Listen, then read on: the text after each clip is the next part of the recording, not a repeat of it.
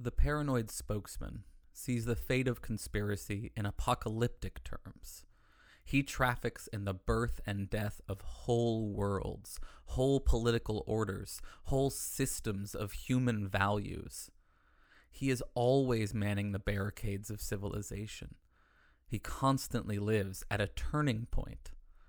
As a member of the avant-garde who is capable of perceiving the conspiracy before it is fully obvious, the paranoid is a militant leader. He does not see social conflict as something to be mediated and compromised, since what is at stake is always a conflict between absolute good and absolute evil. What is necessary is not compromise, but the will to fight things out until we embrace the void. The universe is a cruel, uncaring void. The key to being happy isn't to search for meaning. It's to just keep yourself busy with unimportant nonsense, and eventually you'll be dead. Stop fighting it. You're gonna be okay. Face the void.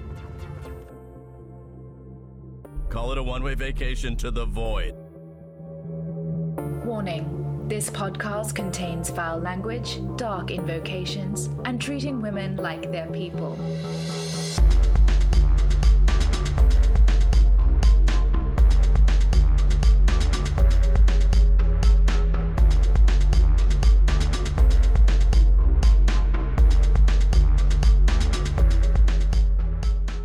Welcome, friends, to episode 160 of Embrace the Void, where we return from the pit with some freshly carved tablets.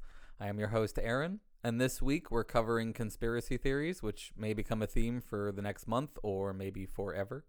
So let's draw back the curtain and make with some hidden truths. All life ends in death, which we, as a species, are cursed with knowing, resulting in something.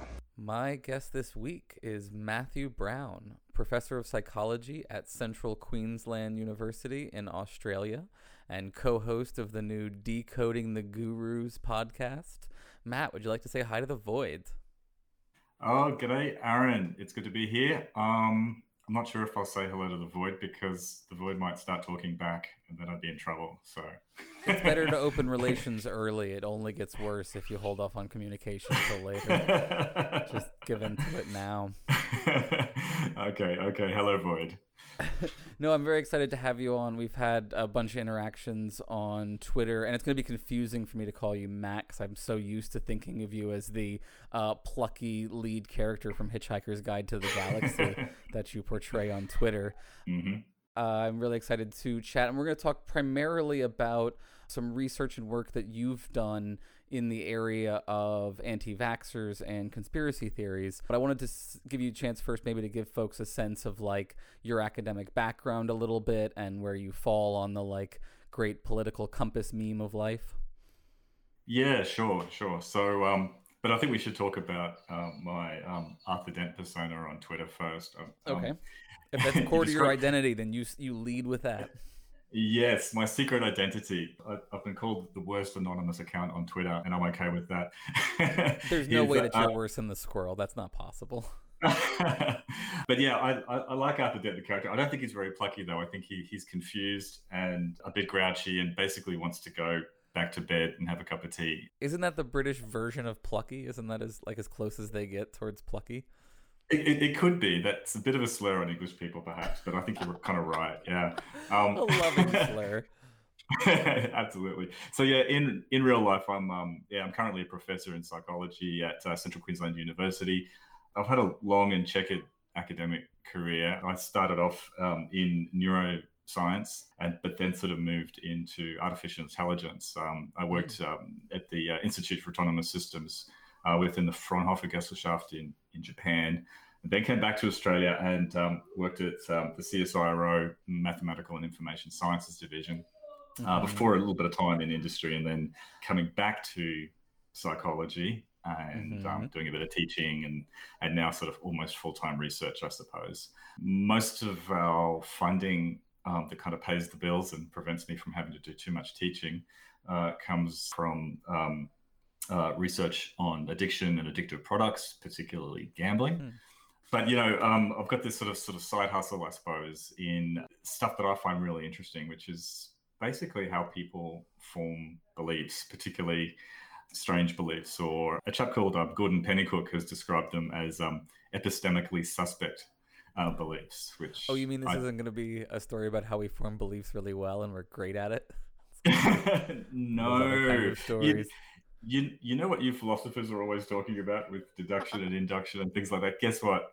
People don't do that. We don't actually think they do it either. We just think that they should maybe consider possibly aspiring to try to do it at some point. There we agree. Definitely agree on that. Yeah. So yeah, I love the phrase epistemically suspect. It's a good euphemism. Yes, that is very good. Yeah. So look, that includes stuff like religious beliefs, certain kinds of spiritual beliefs, the paranormal, alternative medicines, various kinds of conspiracy theories, and of course, anti-vaxxers. Do you worry about the somewhat loaded language, the tone of suspect as a way to describe the things you just described? Yeah, it's very hard to avoid. Psychologists. In psychology, there's a tradition where we generally don't. We try not to judge. We even with the various types of mental illnesses or mental problems, we generally only we try to define them only as a problem if they're causing you a problem, if you like, in your life. So yeah, you're right. It is a bit of a pejorative, but it's very difficult to talk about a certain class of beliefs which do appear to have these common features and are not really, how to put it diplomatically, don't really align with a naturalistic or materialistic view of the world. You think are implausible based on our current understanding of reality. That's a good way to put it, yeah. Sure. And it's interesting, you sort of just dropped casually in there that you did a little bit of work on AI when maybe thought you weren't going to, bait me into talking about that, but I absolutely will.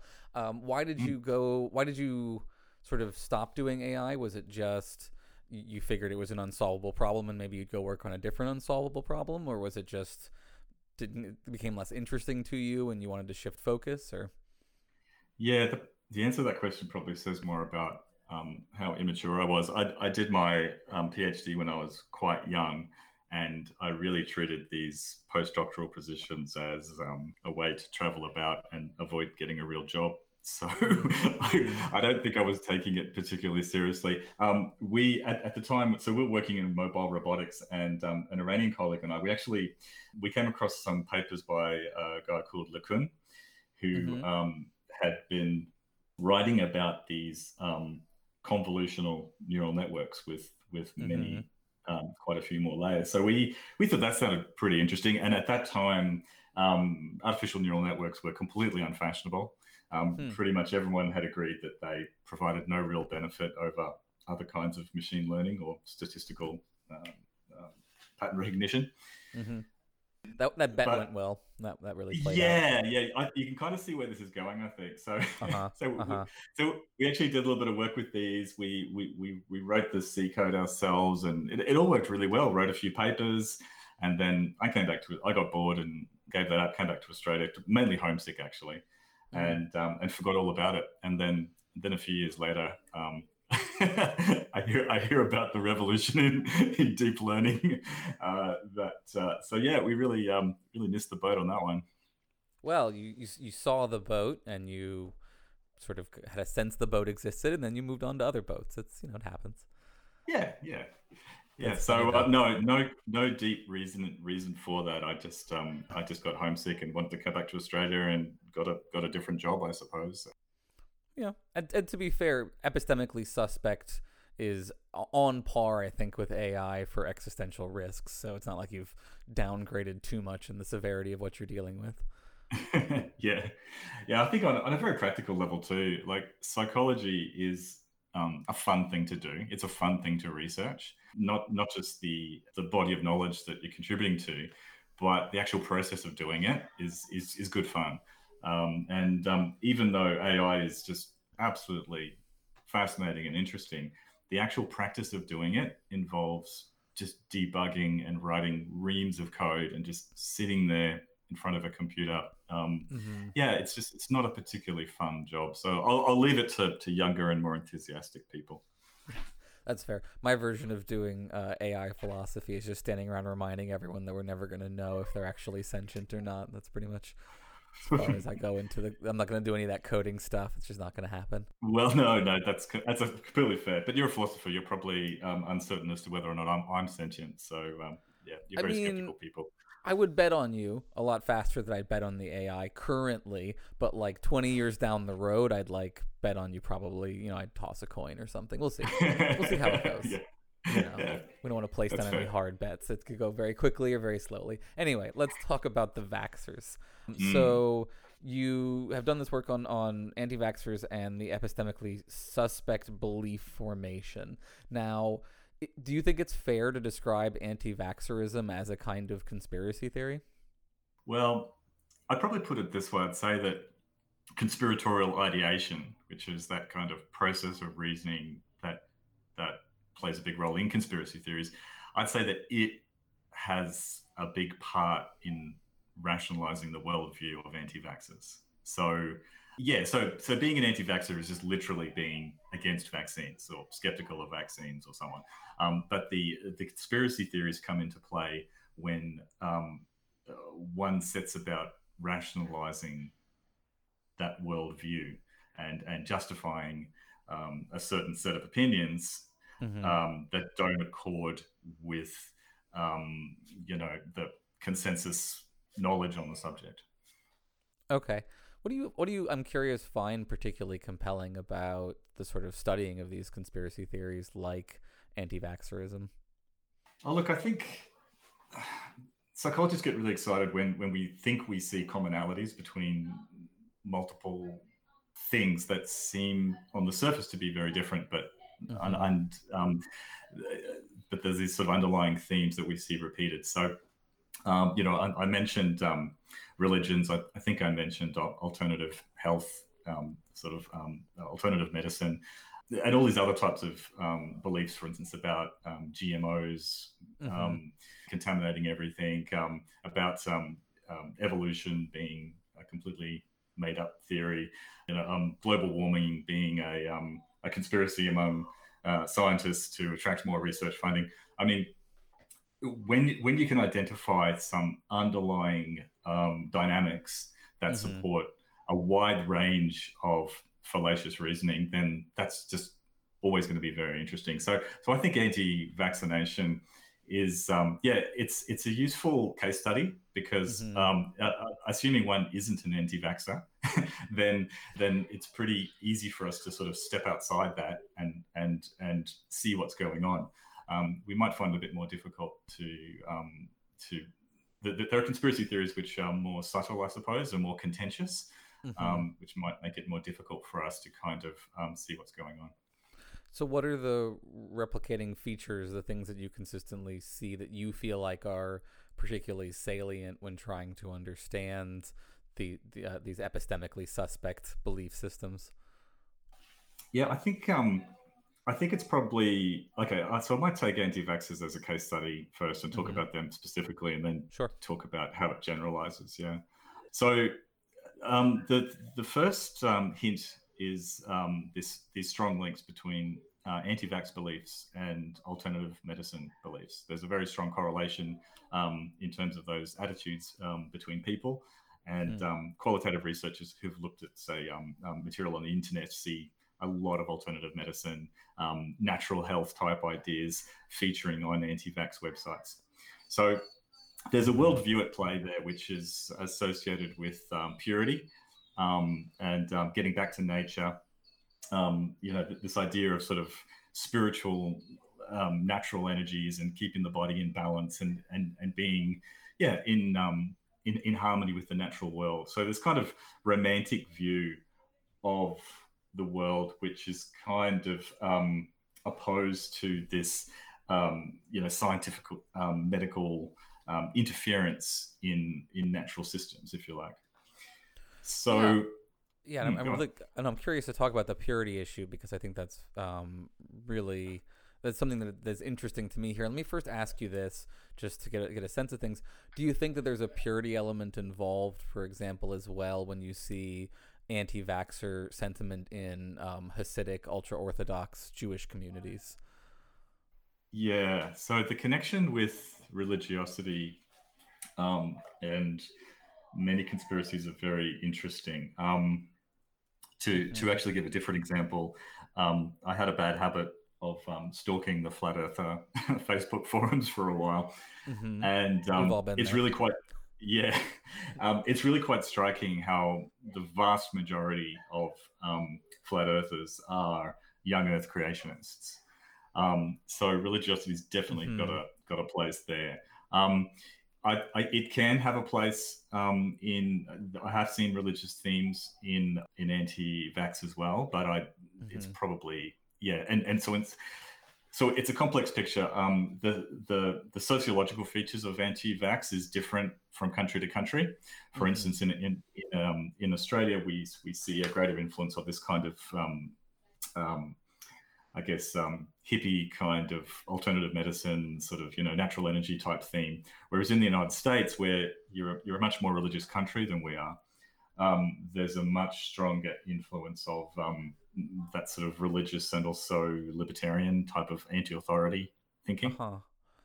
Yeah, and it seems to me that this is kind of, a horseshoe kind of scenario where when I think about this stuff, when I teach it in class, I reference in relation to Jonathan Haidt's moral foundations theories, where he talks about, the different foundations by which people sort of assess moral judgments, like harm and fairness. And one of the ones he talks about is purity.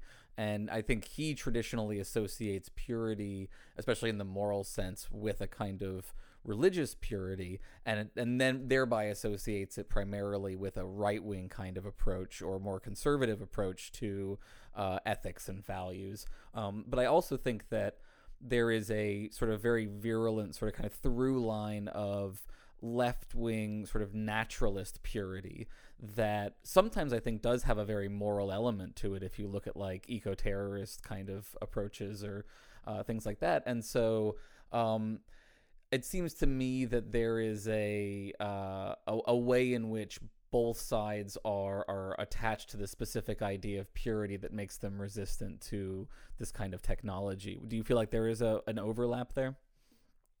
Yeah, I definitely agree with you. I think it takes different forms, of course. So on the left, it's kind of more of a spiritual purity.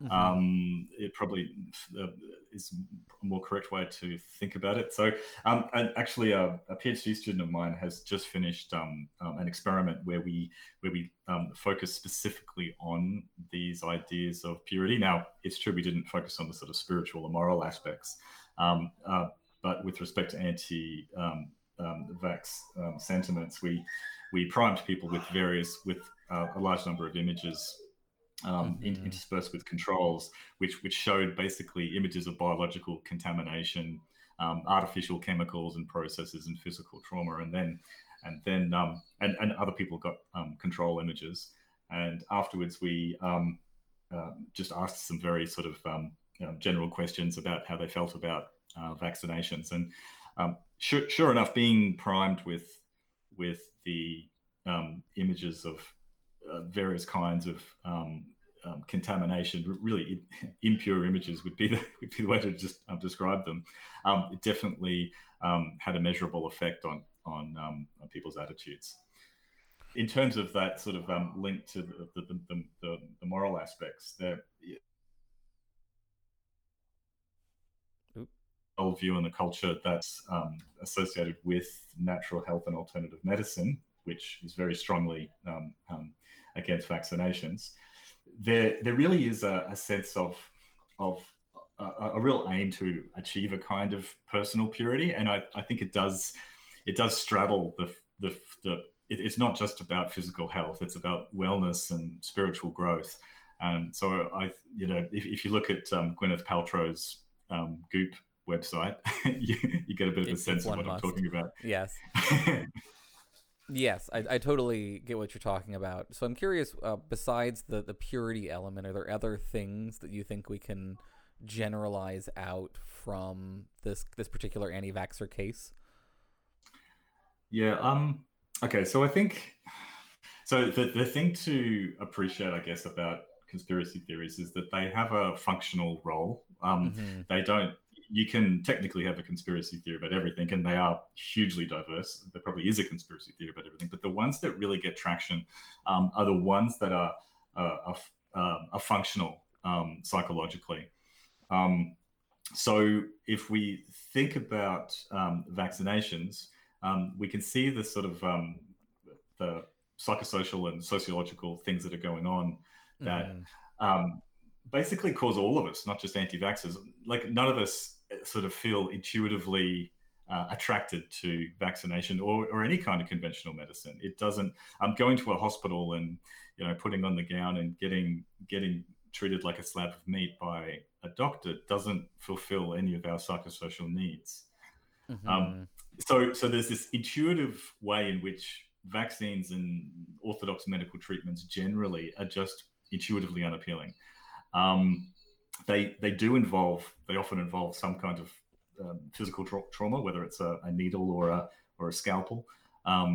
We are having it is involving technology and these artificial chemicals and processes, which we just are not naturally attracted to.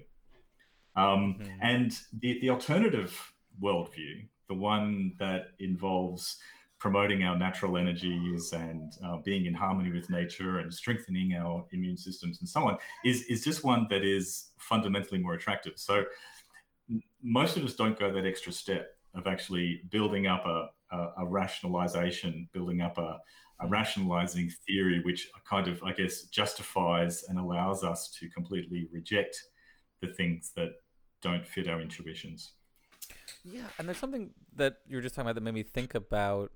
Traditionally, I feel like when people, characterize these groups, they're characterized. One key feature is like a rejection of experts or expertise, which I think is sort of true and false in the sense that they do reject one set of experts, but they almost always, it seems like, replace them with a different set of experts who claim to be, providing a more esoteric, often more secret and valuable kind of knowledge that undercuts the general knowledge. And so it seems to me that they're, like often people when they sell stuff like Goop, they're like, we're throwing off the shackles of oppressive expertise and thinking for ourselves, but rarely is that like the way it's working for actual individuals involved in these groups. Do you feel like that's true, or how do you see their approach to expertise as being different from people not in these sort of ideologically captured communities?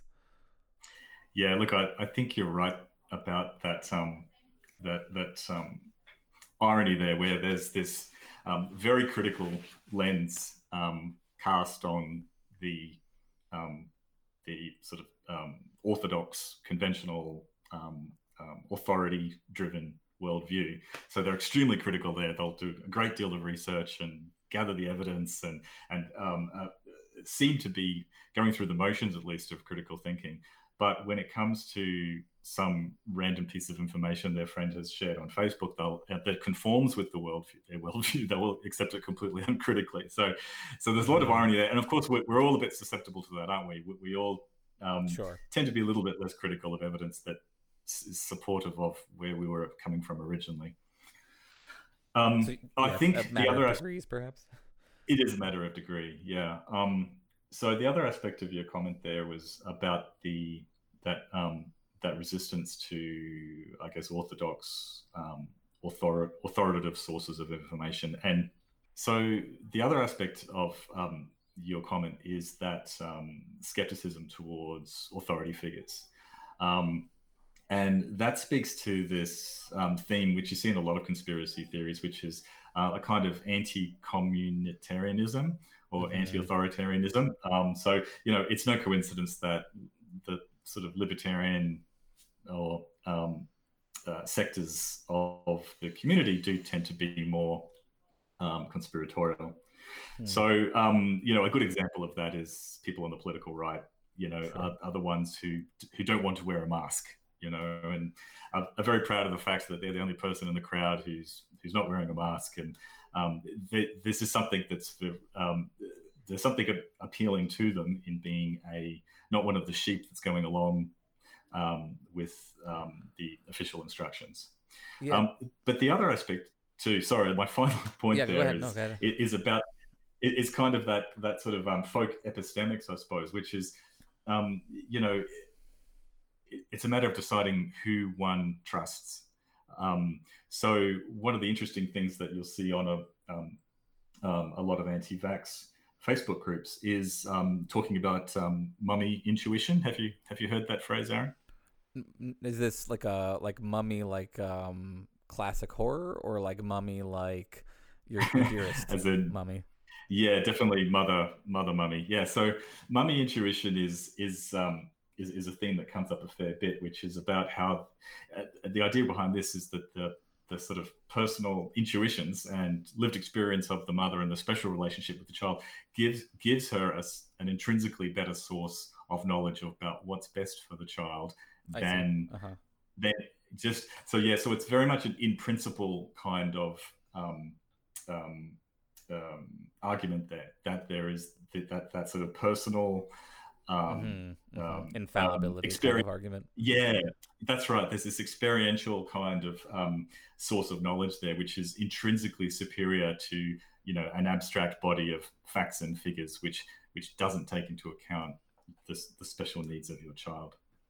It's very interesting, and it seems like dovetails with a lot of other types of behavior that we haven't talked about yet, but I think we can tie in here some. But first, you mentioned COVID, and I'm curious, do you see in like COVID denialism, for example, the people who are doing the conspiracies about how COVID is made up or was released deliberately, or is a plan to get microchips into people and such like that? Do you feel that there is a fair amount of overlap between, I guess, both the actual communities of people who are believing those things and anti-vaxxer, and also a philosophical overlap going on there? Yeah, yes to both of those. It's in many cases literally the same people. The COVID conspiracies are really just an elaboration of a bunch of existing conspiracies that already existed with regards to things like 5G, microchips, your QAnon cluster of conspiracy theories, right? Yeah, exactly. So they do recycle tropes, basically. So yeah, look, it really is the same thing. So I haven't seen anything really new in the COVID conspiracies. It seems a straightforward extension. So I'm curious then, practically speaking, and maybe we can generalize a little more after that. What do you see as the implications of this kind of stuff that you've looked at for our world in the next 8 to 12 months as they attempt to try to roll out a vaccine? Do you feel like these groups are just going to have an allergic reaction to any kind of vaccine at this point? They certainly will. There's always a spectrum of commitment. So and there will be the most committed who will not take this vaccine or any other vaccine. They'll continue posting QAnon stuff about Pizzagate and Epstein or whatever. But whether or not that's a major problem is another matter. As I'm sure you know, vaccinations don't require 100% take up to be effective. So hopefully, if it's restricted to a small enough percentage of people, then it'll basically be fine. Well, so that was interesting because as I was doing a little bit of research, I came across an article that was recently published in Nature. And from what I understand from listening to the first episode of your podcast, being published in Nature is a rather challenging activity. So yes. This is an article that is describing the arrangement of pro-vax versus anti-vax groups online. And I think roughly what they found was, I'm not sure if you're familiar with this or not, roughly what they found, it seemed like was there are... The anti-vaxxer groups are less populated individually, but there's more of them, and they're pretty well sort of spread out, though it may also be the case that the pro-vaxxer ones interact more with moderate groups more. Is that similar to what you've looked at, or how do you feel about that stuff? Yeah, no, I haven't read that particular paper, but yeah, look, it's true that yeah, they do tend to form closed communities that refer to each other and basically exclude all of the more orthodox sources of information. So, yeah, that picture sounds broadly right. There's been some very good work on looking at the themes that crop up on the internet in terms of anti-vaccination, and the themes that come through, as I mentioned, was the alternative medicine and the purity, the civil liberties, various sort of associated conspiracy theories like experimenting on children and attempts to control people's brains or something like that, and also that those themes of morality, religion. Yeah, so that sounds consistent. You mentioned that they're mostly insular groups. Now, my understanding is part of the way they recruit is a little bit via groups that appear on their surface to not be anti-vaxxers. So, like Parents for Autism kinds of groups that when you actually click through, you find out that a lot of what they're suggesting is that like the autism is tied to vaccinations or something like that. Do you personally worry about those sorts of on-ramp internet situations, and do you follow those kinds of things at all in your research, or are you interested in sort of trying to figure out how those impact people's gaining access to these different conspiracy theories? Yeah, so we don't do that ourselves, but I'm certainly aware of those on ramps, as you say. So they definitely do recruit among mothers groups of one kind or another, which are perfectly legitimate and groups and very very popular. But just as a group, obviously, the mothers of young children are often they often share a lot of information and tips and tricks and so on, and they are of any sort of demographic, they're probably, I guess, more prone to anxiety about the health and well-being of their child naturally. So that is the way in which they can recruit new members, and just by sharing, essentially sharing fake news of various kinds, it can trigger perhaps the anxieties of a new mother. Often, typically, I'm sure there are fathers in these groups too, of course, but and then that can start the slope of greater and greater engagement with the material, and just essentially, developing that epistemically closed kind of mindset in which that becomes the reality. So, I mean, you can see the attraction of and anti-vax conspiracy theories are a good model for other kinds of conspiracy theories that are floating around out there, and can help you understand what's going on with all of them. I think in terms of how they address our psychological needs, they provide this grand narrative to help us make sense of what's otherwise a confusing and stress-inducing world. Do you have specific ones in mind? Based in terms of conspiracy theories? Yeah, in terms of other ones that are out there that we can gain insights about by comparing them to anti-vaxxers. Oh, okay.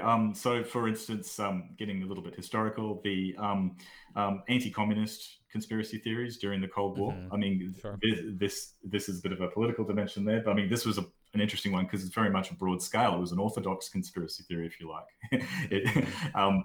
And the Satanic Panic back in the 80s was another interesting case.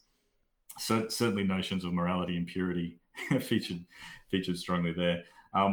But yeah, look, there's such a huge variety of them. We mentioned the Pizzagate and the Epstein, the various QAnon conspiracy theories. But in general, they tend to contrast the forces of light against darkness. The good-hearted people who love freedom and justice versus these oppressive and malevolent systems that are trying to exert power over people and control the world. So they have a Manichaean kind of aspect of it. With the way you describe it, it's impossible, I think, probably for large portions of our audience to not be thinking about the culture wars that we've been covering so much this past summer. I'm curious how this stuff impacts your approach or appraisal of, the woke, anti-woke, social justice culture wars. Yeah. So that's something, I'm terminally online, so I'm very much aware of it as well. I dip into it occasionally. However, as I said, I have opinions about that, but I feel much less sure of my facts than when I'm talking about something I actually know about. But with that caveat, I think it's fair to say that we're very good at spotting that kind of conspiratorial ideation or that kind of closed-minded thinking when it's on the other side of the aisle. So it's very easy for you and me to sit here and go, look at these crazy QAnon people. How mad are they? And we can nod our heads wisely and pat ourselves on the back for not being crazy like them.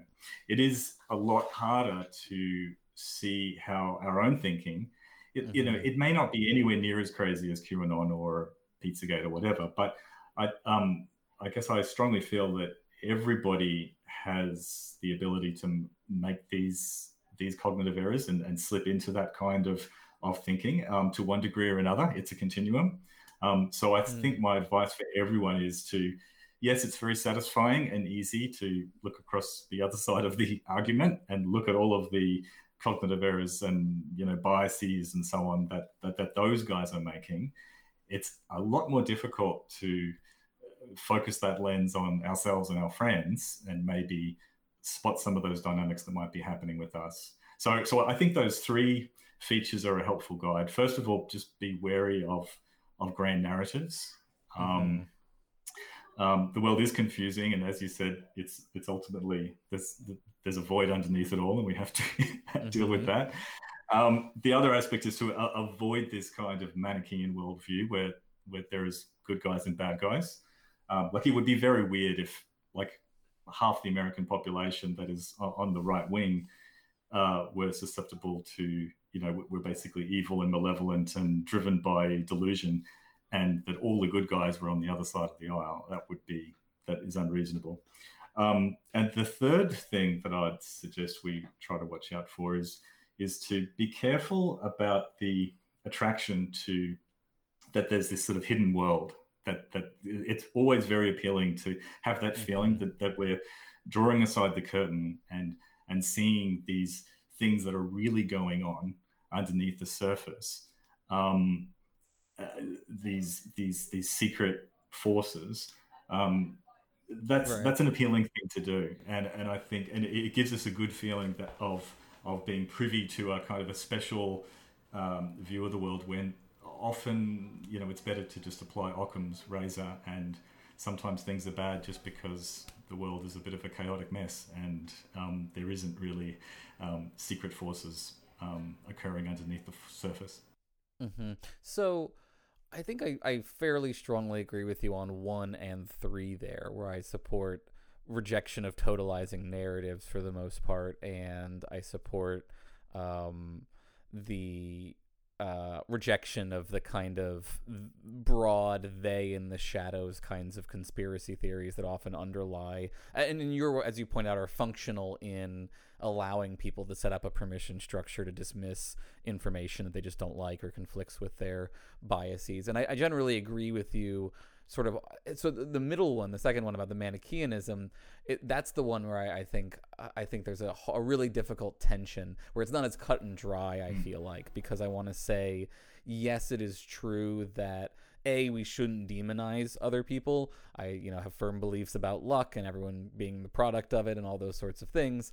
And at the same time, there is, I think, a reasonable concern that in giving deference to that fact, the tension that fact is in is with the other view that, look, there are asymmetries between the situations that we're talking about here. And there are cases where, yes, it's not true that every Trump supporter is a literal demon, but there's a very strong element of Trumpism, which is, I want to see the people who I think have wronged me be hurt in a fairly primitive kind of way, in a watching them get trolled and their tiers and lib tiers and stuff kind of way.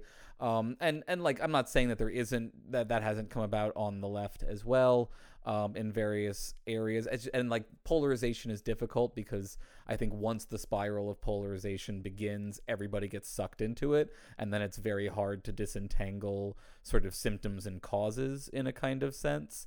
But I do think at the end of the day, we need to like recognize like the historic causes behind things like the Southern strategy on the right, leading to increased resistance to various kinds of equality, which we are seeing now playing out today culturally. So all of that is just a big way to say, like, I agree with you, and also feel like this other element has to be balanced with that somehow. What do you think about that? Yeah, I do agree with you there, and that's a helpful clarification, because I think one interpretation of what I said could be that there's always this sort of moral equivalence, and that, you know, there's sort of this both sides of ism, essentially, that, you know, and there's a little bit of truth in everything, and so on. So I don't want to give that impression. I mean, you know, even just statistically, there is far more conspiracy ideation going on the right side of politics than on the left, for instance. So I'm not trying to say that there's this perfect symmetry at all, and there is at bottom some accurate view of the world. Like, ultimately, you know, if we could experiment with how with dare different you sort of, how dare you suggest there's objective truth on my show. Okay, well, the given. Hear me out. I need to take a shower. No, I agree with you. I believe there is objective truth. I just, you know, that was a naked anti-postmodernist slur, and I just wanted to call you on it. But go ahead. Okay. So I was just going to say something like, you know, if we could run multiple worlds, you know, do an experiment with and compare counterfactuals, then, you know, and you ran one where, say, the United States offered, you know, healthcare and education free or government funded, and then the other one, this other experiment condition, they didn't. Then ultimately, one would work. One of those scenarios would result in better health and well-being and for Americans, right? So in principle, there are rights and wrongs, even if we can't be very certain about them. So yeah, no, what I'm doing is sort of stepping aside from my own political views, which I'm glad to talk about as well, and just sort of adopting that mode of that sort of self-reflection mode, where one sort of checks oneself, I suppose, to try to keep our thinking careful and not letting ourselves get deluded by what we want to believe. Yeah, so I'm curious, actually, when I use the word cult unironically, what I usually am referring to is the kind of information isolationist style sort of criteria for culthood, where the person is sort of separated from people who could help them and sort of isolated from information that could conflict with their views and such. And I'm curious, on that kind of approach to culting, do you feel like there's really much difference really between cults and conspiracy theories, or are these sort of synonymous? Yeah, that's an interesting point. There are definitely correspondences there. So one of the correspondences is that a strong feature of cults is that they consider themselves and their small group of adherents to be privileged in the sense that they have seen the light and have access to the truth, and they strongly contrast themselves with the broader society, which is, you know, morally impure and deluded and so on. So there's a real satisfaction that they get from being the people who are enlightened. If anyone's seen those documentaries on the what's that Baptist church, First Baptist Church? Which one? Westboro. Yeah. So if anyone's seen those documentaries, you'll see that sort of sense expressed pretty well there. So that same thing is going on with conspiracy theories as well. Obviously, cults tend to be more organized. Like, they actually have a sort of an organizational structure, and a leader and some, they might refer to some scripture or something like that. So that they're more structured, whereas a conspiracy theory is much more organic. It doesn't have a leader. It's just a loose kind of. Usually doesn't have a leader. It's a much looser kind of organizational structure. I was just thinking, maybe the way to characterize this is that like all cults or 99% of cults involve conspiracy theories, because usually they use those conspiracy theories to reinforce their isolationist worldview.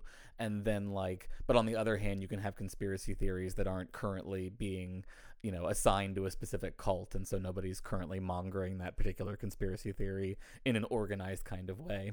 Yep, that's a really accurate way to put it. That's right. Cults almost always incorporate conspiratorial aspects, but conspiracy theories are a little bit broader. Yeah.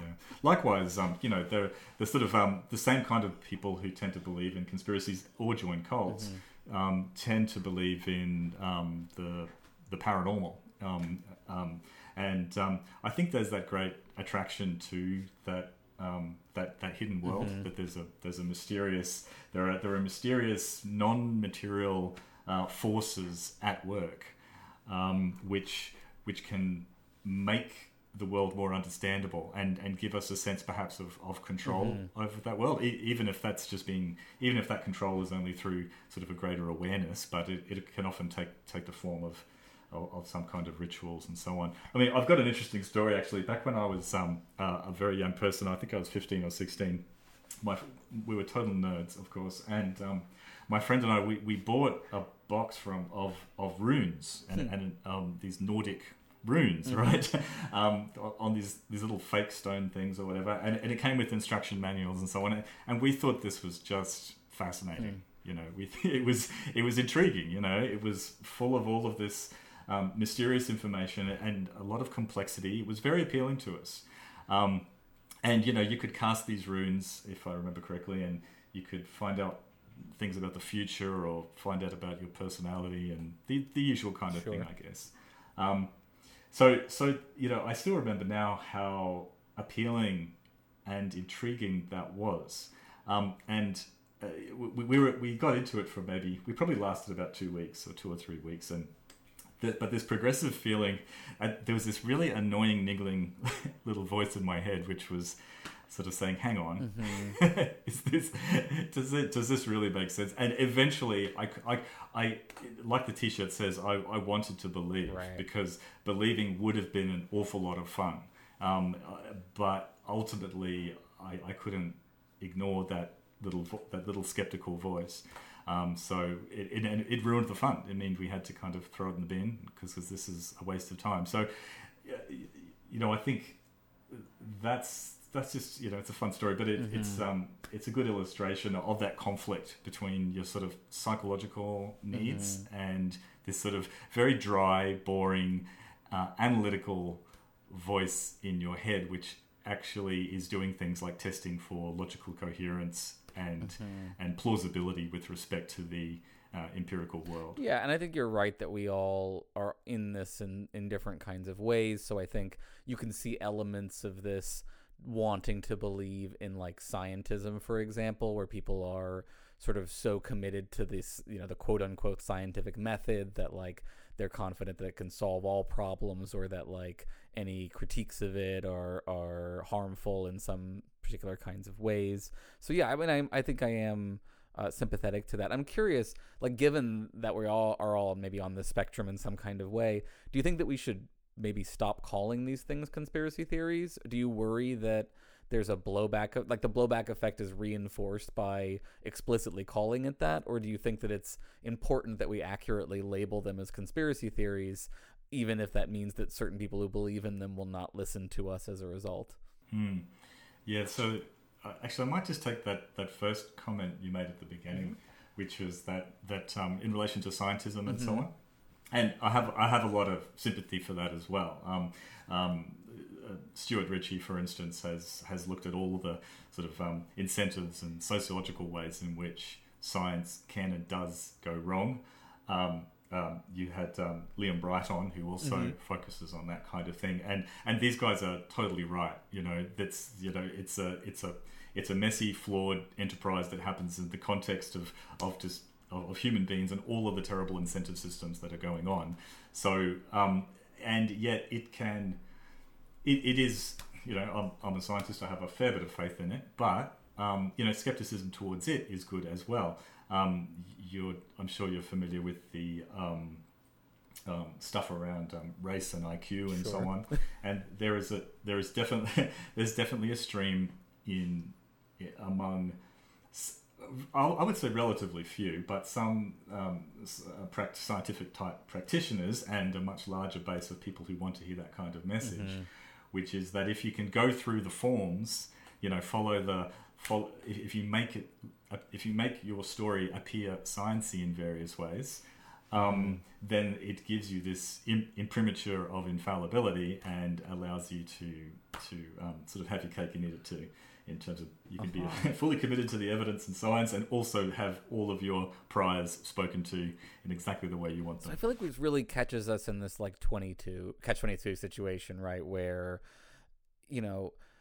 we want to be critical of over-reliance on the scientific method, and so like postmodernism and things like that are critical of the modernist approach, and like there's value to that, but you could also argue that it opens up a lot more space for these conspiracy theories to kind of run free and wild a little bit, and so it seems very difficult. Like, is there a way to be genuinely, openly critical about the limits of science without having that honesty be weaponized as a sort of springboard into any kind of conspiracy theory that anybody wants to sell? Or is that just like too fine-grained a point and we're always going to be dealing with this give and take between these different groups? Look, I don't think there's any magic wand, because we're just fundamentally all flawed, and we all have the original sin of bias. Is that what you're saying? We do. So how can a biased, flawed, irrational creature tell that they're being just flawed and biased and irrational? Fallen world. So, but look, I mean, I think it's important. So look, I'm a moderate, I suppose. So look, science can and does go wrong. It does get influenced by all kinds of nefarious interests. Drug companies have influence on the research they fund. In my area too, I've had the industry pay for sciencey reports that attempt to discredit my research because it challenges their business interests. I've seen, look, I won't go on, but I've seen untold instances of it not working great. But I mean, I think in the main, it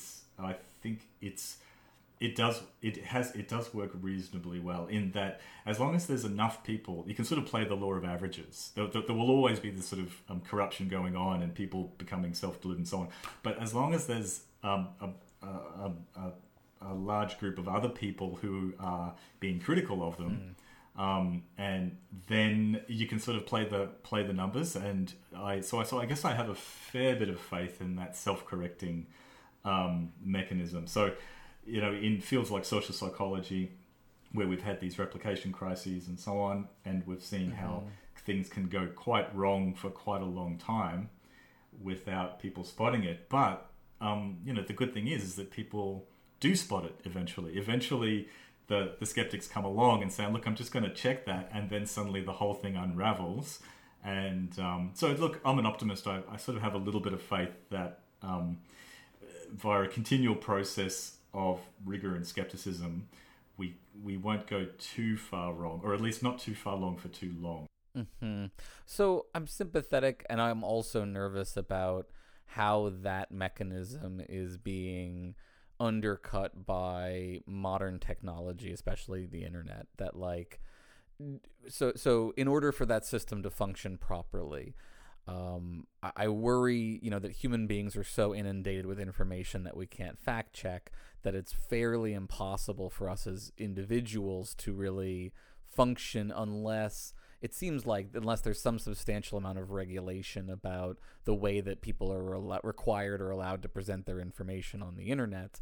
I'm curious what you think about that sort of thing. Do you feel like we are in an age where we need to be more, as difficult as it may be, more thoughtful about at least, if nothing else, at least requiring people to have banners on their sites that say, this is an anti-vaxxer website, not a, XYZ website that secretly pushes anti-vaxxer behavior.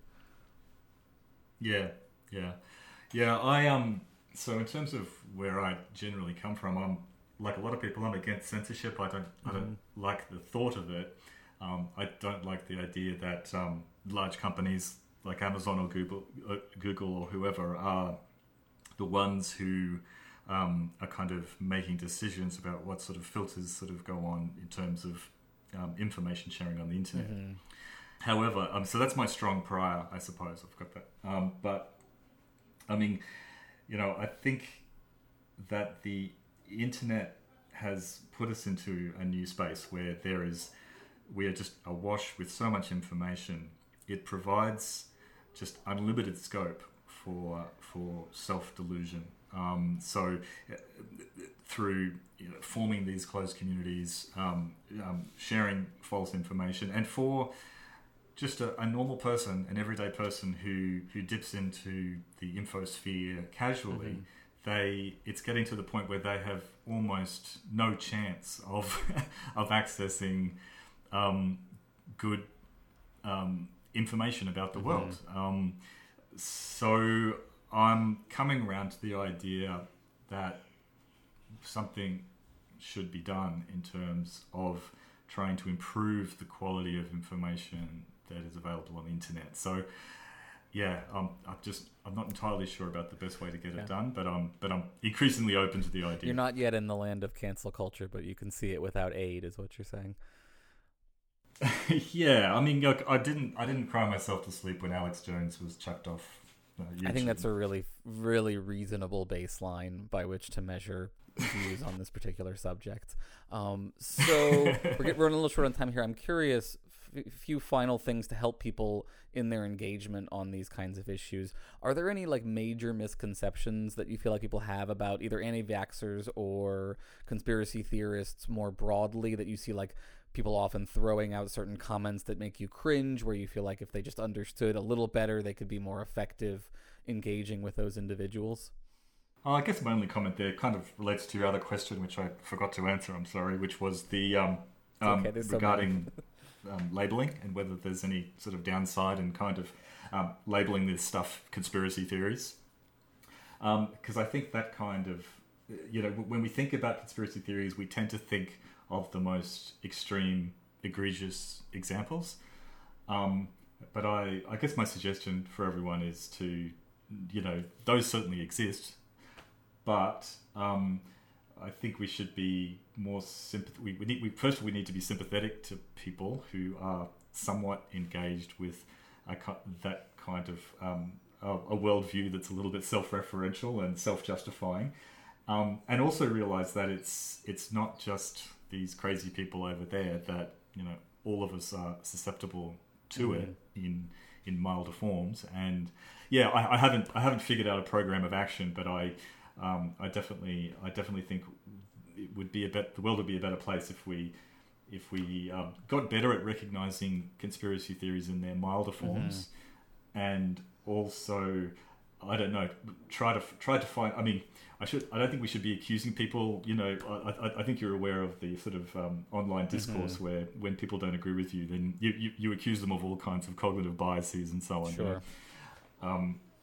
We need to try to avoid that as well. So I'm not quite sure of the answer. Perhaps it's just to try to be self-reflective and to challenge ourselves. Partly by talking reasonably to people who don't agree with our worldview in some way, shape, or form, and just trying to look at it from their point of view. I mean, I've found some of the best conversations I've had have been online have been with people who, just have a fundamentally different worldview from myself, but in talking to them in a friendly kind of way, I realize that they're not. They might believe some things that I just can't understand how someone could think that. For instance, being full on about guns, for instance. Sure. That's just something I personally can't understand or find it difficult to understand. But in spending time talking to them and understanding their reasoning, I I suppose it gives you an appreciation that there are other ways to look at the world, and that, I guess it can give you some empathy for different. Yeah, I think what works as best of anything that can for me is always coming back to the luck stuff epistemically, and like, because I think a lot of what you see is people get in over their heads, and part of them, they know that they're like in too deep, but there's a lot of embarrassment to say, I got sucked into this thing way too far. But I think if you can see it as, I just had bad luck and just ended up in a bad place on this one, it feels less embarrassing to then walk it back some. So I think, like, speaking for myself personally, in engaging with the woke, anti-woke stuff and trying to figure out like where the line is for a reasonable social justice position, it can be easy sometimes to like feel like, did I end up defending, something that seemed a little far beyond the pale just because I couldn't quite tell if it was reasonable or unreasonable, and then like sort of sliding back from there a little bit without, hopefully without it being the sort of thing where then a bunch of people try to use that as a cudgel against you, because that's the also problem is, we don't make a lot of space for people to say, I got, snookered in this kind of way. We tend to hold it against them forever. Yeah, there's that dynamic where if one concedes the smallest point, then and say, well, it's kind of okay about that detail, I was perhaps not quite right about that one, then it's treated as a victory by which you've completely undercut your entire position, so people don't want to give up even a little bit of ground. And yeah, speaking for myself too, especially early on, I think engaging with these discussions, I found myself getting carried away more towards the sort of anti-woke kind of thing, and getting suckered in by a lot of the the sort of outrage type clickbaity material that is shared. And it takes an effort of will to kind of pull back from that and say, hang on, this is an exaggerated kind of distorted mirror that is being applied here.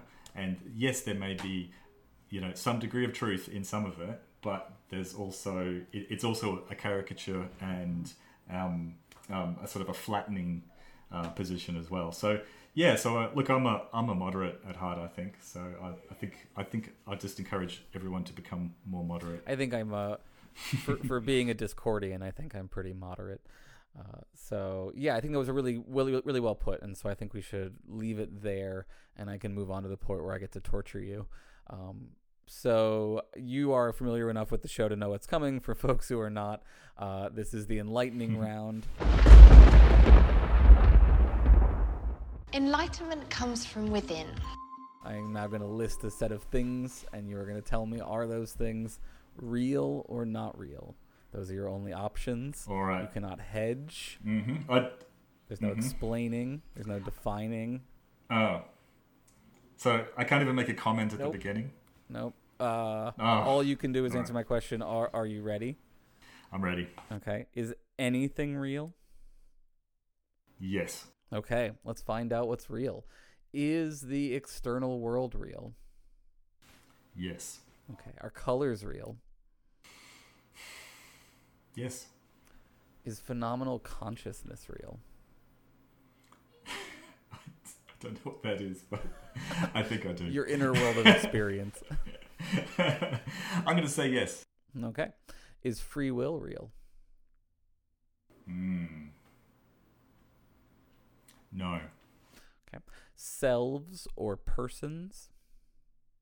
Yes. Genders?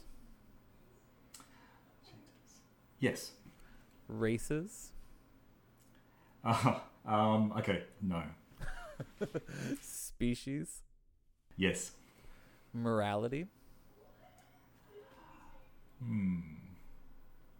Yes. Rights? No. Knowledge? Yes. God or gods? No. Society? Yes. Money?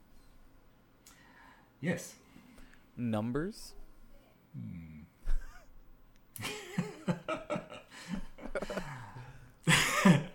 I'm gonna say yes. Okay.